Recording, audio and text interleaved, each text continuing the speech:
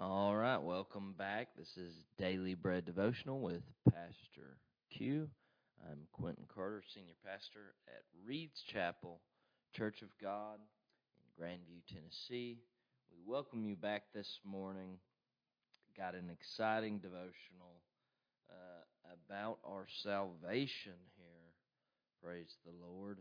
And just how simple it truly is to start a relationship with God. It's easy to say simple. It was hard for me to figure out, apparently. Uh, but simple enough indeed that the greatest in the kingdom of heaven are children. So we know that it is simple, right? Very easy to believe, and so I think it's harder just to convince ourselves that Jesus is real. The evidence is there, right?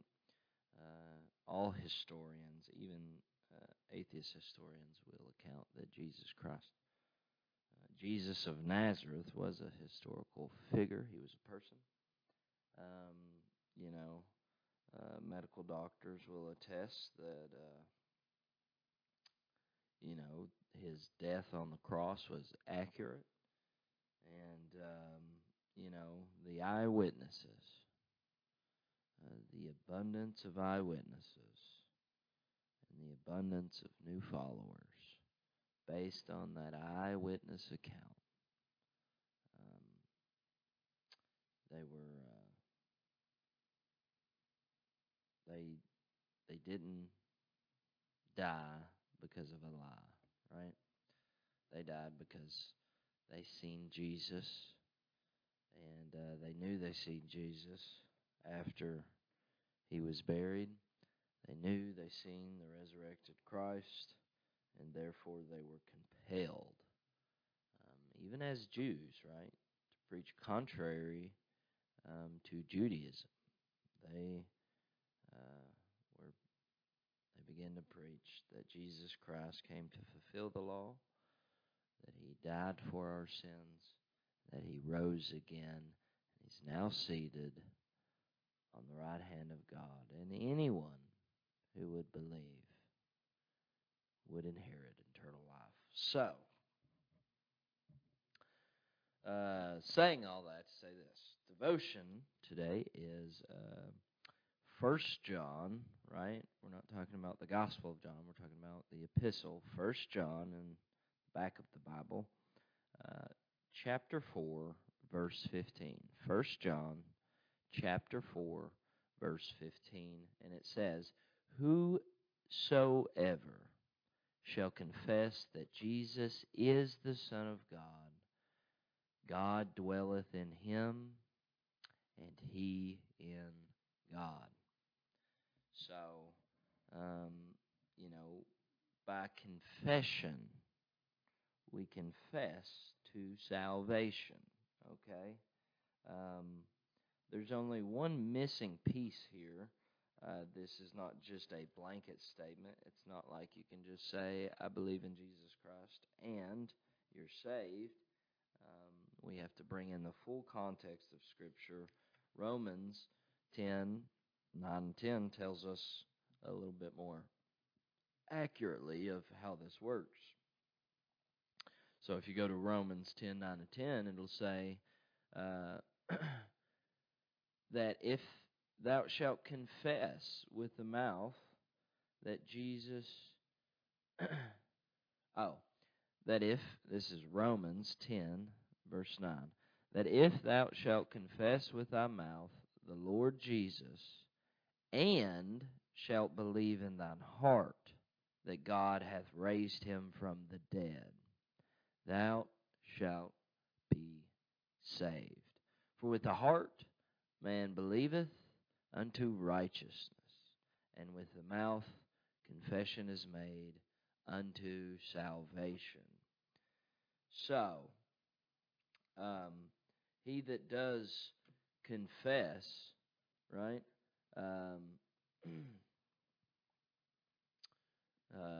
Let's go back to 15. That Jesus is the Son of God, dwelleth, God dwelleth in him, and he is God. And you got to remember, it took a lot more to confess that Jesus was the Son of God when you don't live in an area where that is common. And I say that because this is, they're in the Roman Empire. They're all Jews with a strict law of Judaism against blasphemy. And declaring that Jesus was the Son of God was considered to the Jews blasphemy. You would be imprisoned or put to death for this crime. And so it was a lot more than just saying, right? I think we can all agree with that.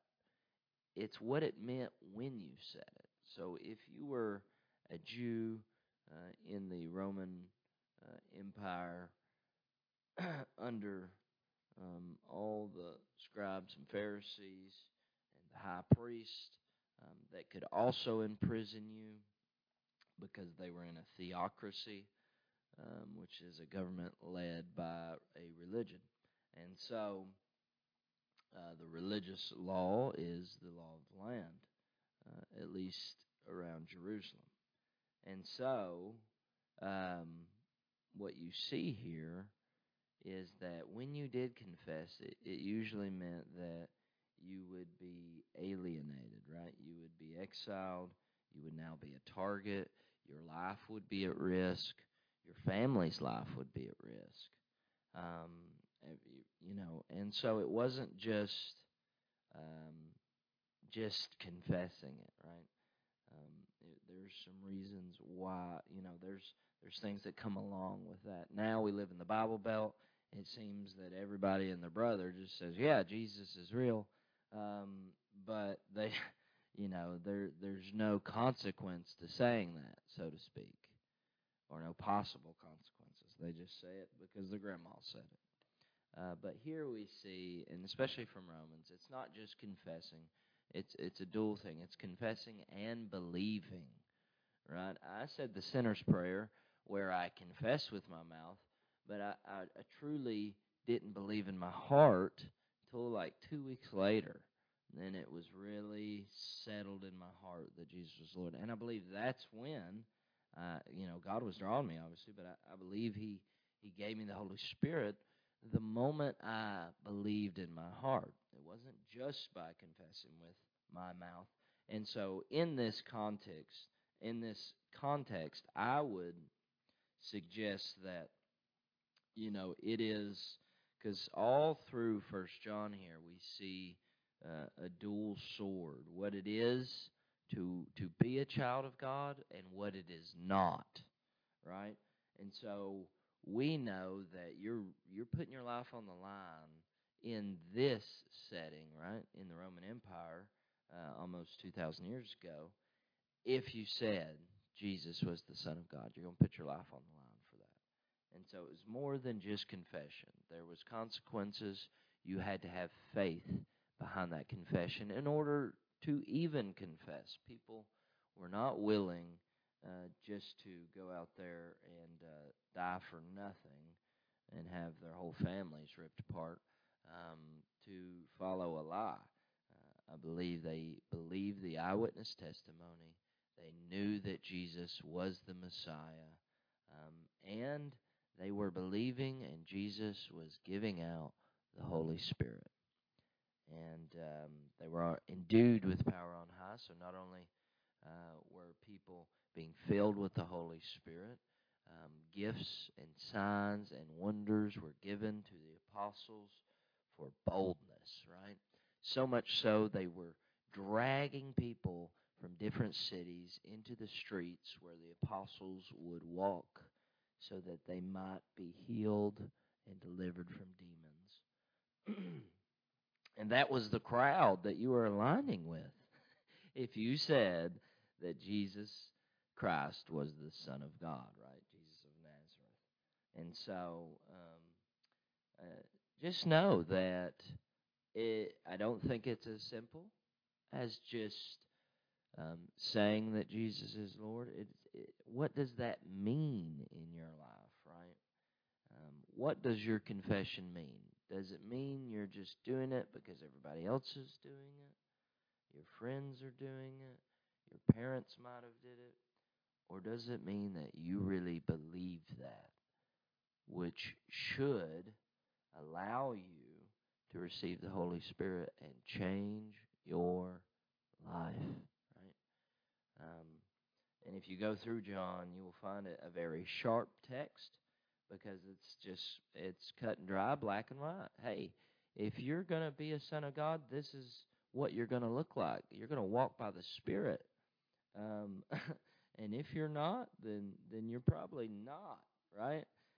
It's just showing the difference between children of God and children of the devil, which, by the way, is the spirit of power of the air, and all sons of disobedience are sons of the devil. That sounds terrible, but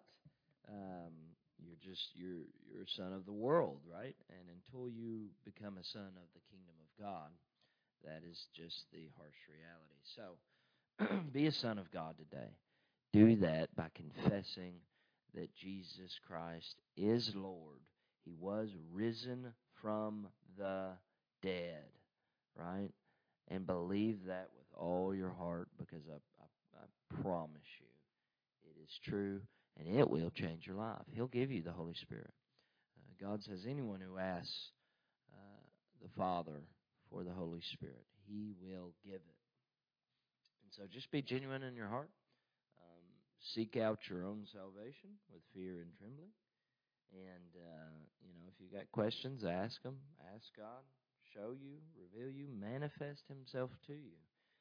He's faithful. He'll do it if you're genuine and if you want to start a relationship with God, right? If you want to give Him your life, that's what you have to do. Confess Him as the Lord of your life, right? He's now your Lord. You will follow and listen to Him.